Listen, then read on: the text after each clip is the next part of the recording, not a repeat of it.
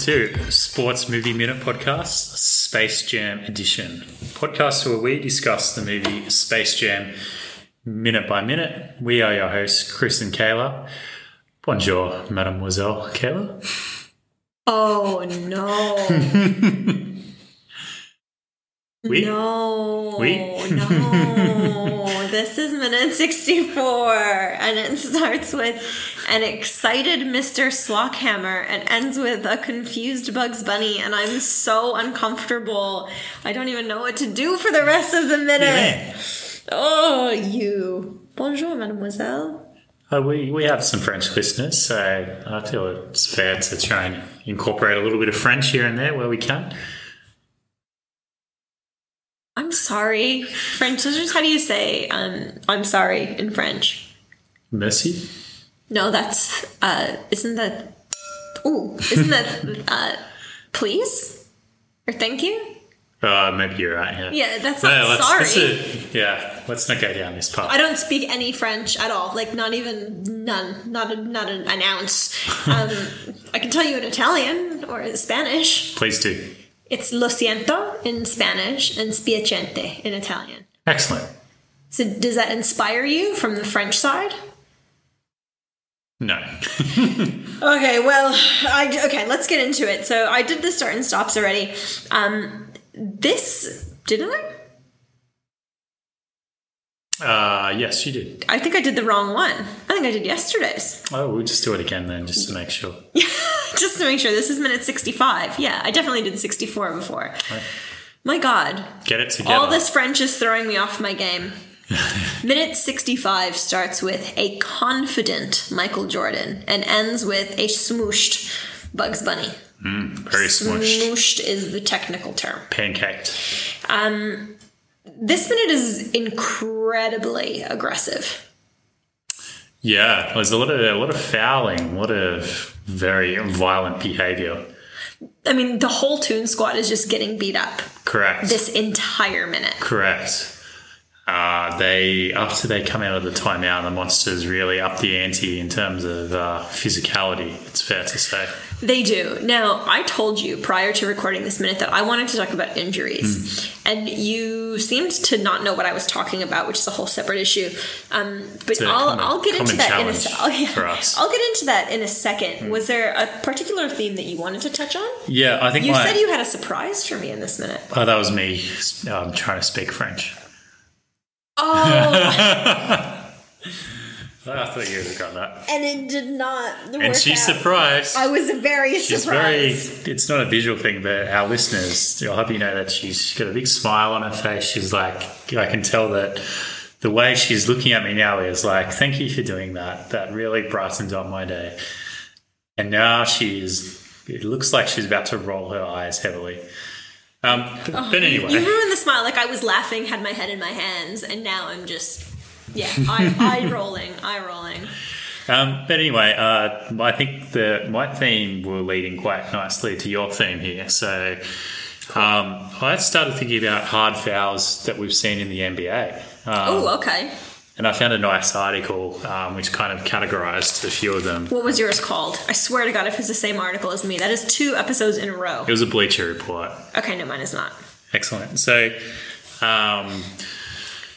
a couple. So we'll just kind of run through these, and then obviously the listeners can jump on YouTube to see what we're talking about. Yeah. So first off, cab off the rank I have is the coat hanger. So the famous one of that was Kevin McHale on Kurt Rambis in the 84 NBA Finals. So we all know what a coat hanger is. We do. It was a very violent one that probably summed up the Celtics-Lakers rivalry, I guess, but... What was particularly violent about it? Rambis kind of flew a fair way. Okay, fair. I think it's at the moment, because it was in the finals as well, probably made it a little bit more memorable. But, yeah, that was quite interesting. We have the choke. So, Raja Bell on Kobe Bryant. Literally, if you see the image, it's like... kind of had one hand in his neck, one over his face. He's just like downward pressure. It was extreme. Oh God. Yeah. Okay. Again, okay. the Suns and the Lakers had quite a bit of a rivalry going there for a hot second. So, that was interesting. One of the very famous one is the hip check, which happens, it's happened probably a million times in the NBA, but a particularly bad one was Robert Horry on Steve Nash, where he hip checked him into the bench, where they do the scoring and stuff, like in the middle of the court. Yeah, like really. The stats. Yeah. So okay. Big solid bench. And I thought you were talking about the player bench. No. Meh. And because they're soft. Yeah, Robert Horry was quite a bit bigger than Steve Nash. Nash just went, Nash was dribbling up the court and Horry just hip checked him and Nash absolutely went flying. I had two more that I was going to highlight. So the elbow, a classic. A couple of good ones I found on this. So Karl Malone on Isaiah Thomas when he was driving to the rim. Very violent. In the face? Yes. I assume. Yeah. And then great one is Ron Artest, a.k.a. Meta World Peace. On James Harden, a young James Harden. So Meta World Peace had just dunked and was doing a bit of showboating. And as he was running back Harden, he kind of bumped into Harden. And then he just swings his elbow around and drops him to the ground. You're pretty much sums up Meta World Peace. But I think the reason that elbows are so intense is because they typically come down in the nose area. Yeah. And I think everyone knows that when you get hit in the nose. Break your nose, yeah. Well, but even when you get hit in the nose, your eyes just well up and you can't see. It's a whole performance. Those are tough. I've gotten, when I was a cheerleader, I used to get hit in the nose with other people's heads a lot. Even elbows, because there were sometimes I'd base and a flyer would come down and knock you in the face with her elbow because she's an idiot and would leave her elbows out. No one specific, but in general. And those are hard to take. Oh yeah, they floor people. Nose is not good. In Miss Congeniality when she's doing her talent, and she does remember to sing Soliflex in step, nose, and groin. I do not remember because I've not seen that movie in a very long time. I have seen it, but anyway, nose is obviously one of the things. And the last one I had was the body slam. So there was a good one where Derek... Much more rare. Much rarer, which was good. Derek Fisher on Louis Escola. I have a serious question. Yeah. Did you come up with your surprise after you wrote down that name? No, I didn't actually. It just came to me because I've been meaning to do it for a long time, but it just came to me. Ever since we got our dedicated I think because we were talking about the rooster in a previous episode. No wonder. You're on a bit of a French kick. But anyway, Scola, so when I think he was playing for the Rockets at the time, went up to set a screen on Derek Fisher, who was at the top of the key, and Fisher was obviously having none of it. So he just grabbed him and with his arm, flung him to the ground. And it was, Scola went flying basically into the ground. But very entertaining to watch, I guess. But I think you'd like it. Terrifying. Made me watching this minute, thinking about this, because I played basketball as a kid and then I stopped for about 5-6 years and played footy. Just getting that in there again.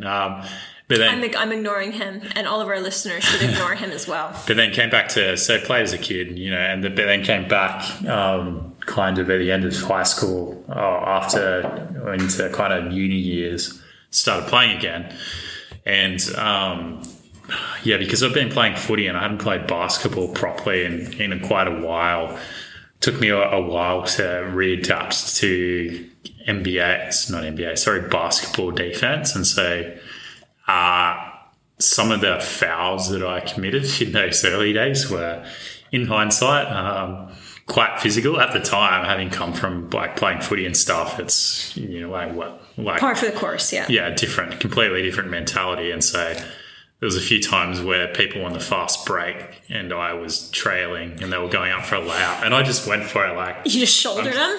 Yeah, I'm going to try and block it, but I'm going to take a lot of contact as well. Yeah. And there was some I guess, a few fight threats against me, which is not a fight whatsoever. I can't even imagine. And I was just like, oh, what? Like, I don't understand. Like, yeah, I found you. Sorry, man. It was like, far out. Mark what time we're at, because I'm going to re-listen to those 3 noises that you just made all in a row and continue to laugh. That was perfect. Thank you for that. Yeah. Anyway, but yeah, hard fouling. It's why I love when with State of Origin. I love when someone wins the first 2 games, because then the third game is just a bloodbath, because they have to play. But you know who's won. Yeah, it's just they're just out to inflict pain. They are. That's all they do, and it's so intense to watch. To our international listeners here, I would recommend YouTubing.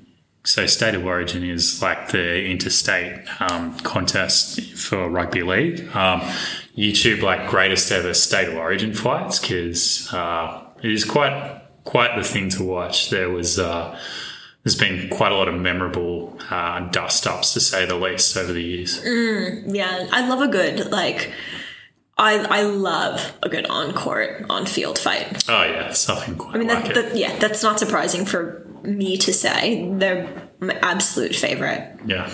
Like, I get more excited about those sometimes than actual games. Yeah. It's why I started to fall in love with hockey. I got into hockey quite late in my college career. College career while I was at uni, and never really fully fell in love with it. But that's one of the things I loved about it, was that there was just so much fighting. Oh yeah, it's awesome. But speaking of, this leads to your injuries. It does lead to my injuries. So I think as I was watching, I thought a lot about Derrick Rose.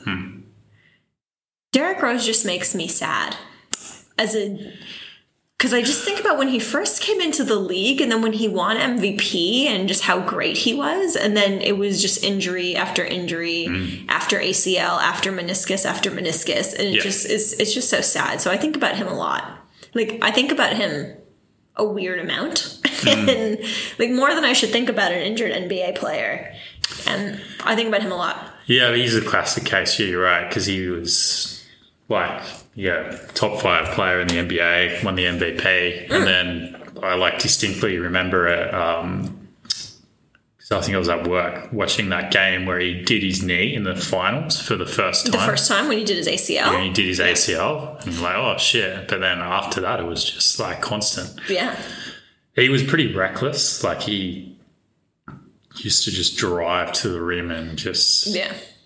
Very aggressive, no kind of preservation of his body. But that's so interesting, because my human did his ACL, and we know other people who have done their ACL, and a lot of the times they say that what holds people back after they have those major injuries isn't even the injury, it's their mental capacity to go for it the same way that they used to go for it. Yeah, definitely. And so that's why Derrick Rose is so such an enigma to me. He's like you said, he kind of had no self-preservation even after his four knee surgeries, something like that.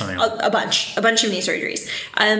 Anyway, and then I started thinking about, obviously, Gordon Hayward breaking his leg. Oh, yeah.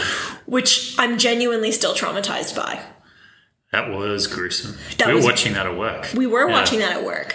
I can't even believe it was that long ago. We mainly spend work days watching the NBA when it's on. So just to clarify that for our listeners. Not anymore.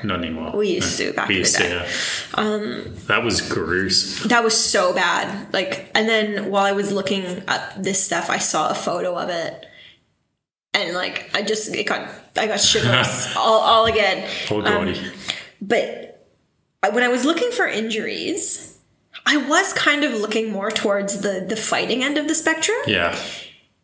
Have you heard about Kermit Washington punching Rudy Tomjanovich? No. I hope I'm saying that right. Tomjanovich? Something like that. There's a J. So I want to say it's Tomjanovich, but I think it might be soft. I feel like the best way for me to do this is to just read the blurb that I found, because I'm not going to do it justice. But so this happened back in 1977, and it was in a game between the Rockets and the Lakers. And so Kermit Washington played for the Lakers. Rudy Tomjanovich played for the Rockets. Mm-hmm. And there was a fight between 2 other players, and Tomjanovich like runs over to stop the fight, and Kermit Washington. Yes, Washington didn't know what he was going to do, thought that he was going to jump into the fight, and he turned around and he clocked him. Oh, wow. And it says it sent him to the ground, unconscious, in a pool of blood. Oh, wow. And, like, watching it is unreal. Like, it's so brutal. I'm going to read you the sentence, or this little paragraph. The punch literally broke Tomljanovich's face. Parts of his facial bone broke free from his skull. He also suffered a broken jaw, broken nose, and a concussion, and had fluid leaking from his damaged spine, which he said he could taste in his mouth. Good God. So that's the thing. His surgery was compared to putting an egg back together with tape. Oh my God. And it led to multiple rule changes, including a third referee and automatic suspension for fights. Wow. It is, like... It's incredibly gruesome. It's very gruesome.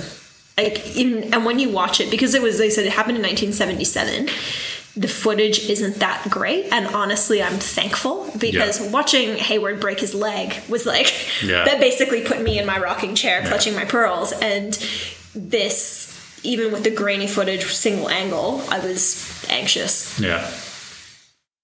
That's all. Because I thought that was enough. It's always so memorable, those scenes as well. Like, another one was Andrew Bogut, another guy. His elbow. His elbow. Yeah. That is incredibly gruesome. Like, just, I think it's because you can see it. When you watch it, you see what's about to happen because he falls. But could he taste spinal fluid in his mouth? No. So it's not on the same level as that, but yeah. Yeah. And even on this list, it's five top 5, and that's only number 4. Oh wow! Yeah, and actually Hayward's number 2. So I feel like what was number 1? Shaun Livingston decimates his knee. Oh yeah, that was horrific as well. It is horrific, but like I said, I gotta say, if I can taste my own spinal fluid, that takes the cake for me. I'm sorry. Neck level. That's my personal opinion. Yeah. Anyway, like I said, that's all I had, because I thought that injury took the cake, particularly from like brutality from an opponent, which is exactly what we're seeing here in this minute with all a lot of of brutality. Stars. Yeah. Cheaters. Actually, no. Like I said, I love a good fight, but this isn't even a fight. This is like a reckoning. It is a reckoning.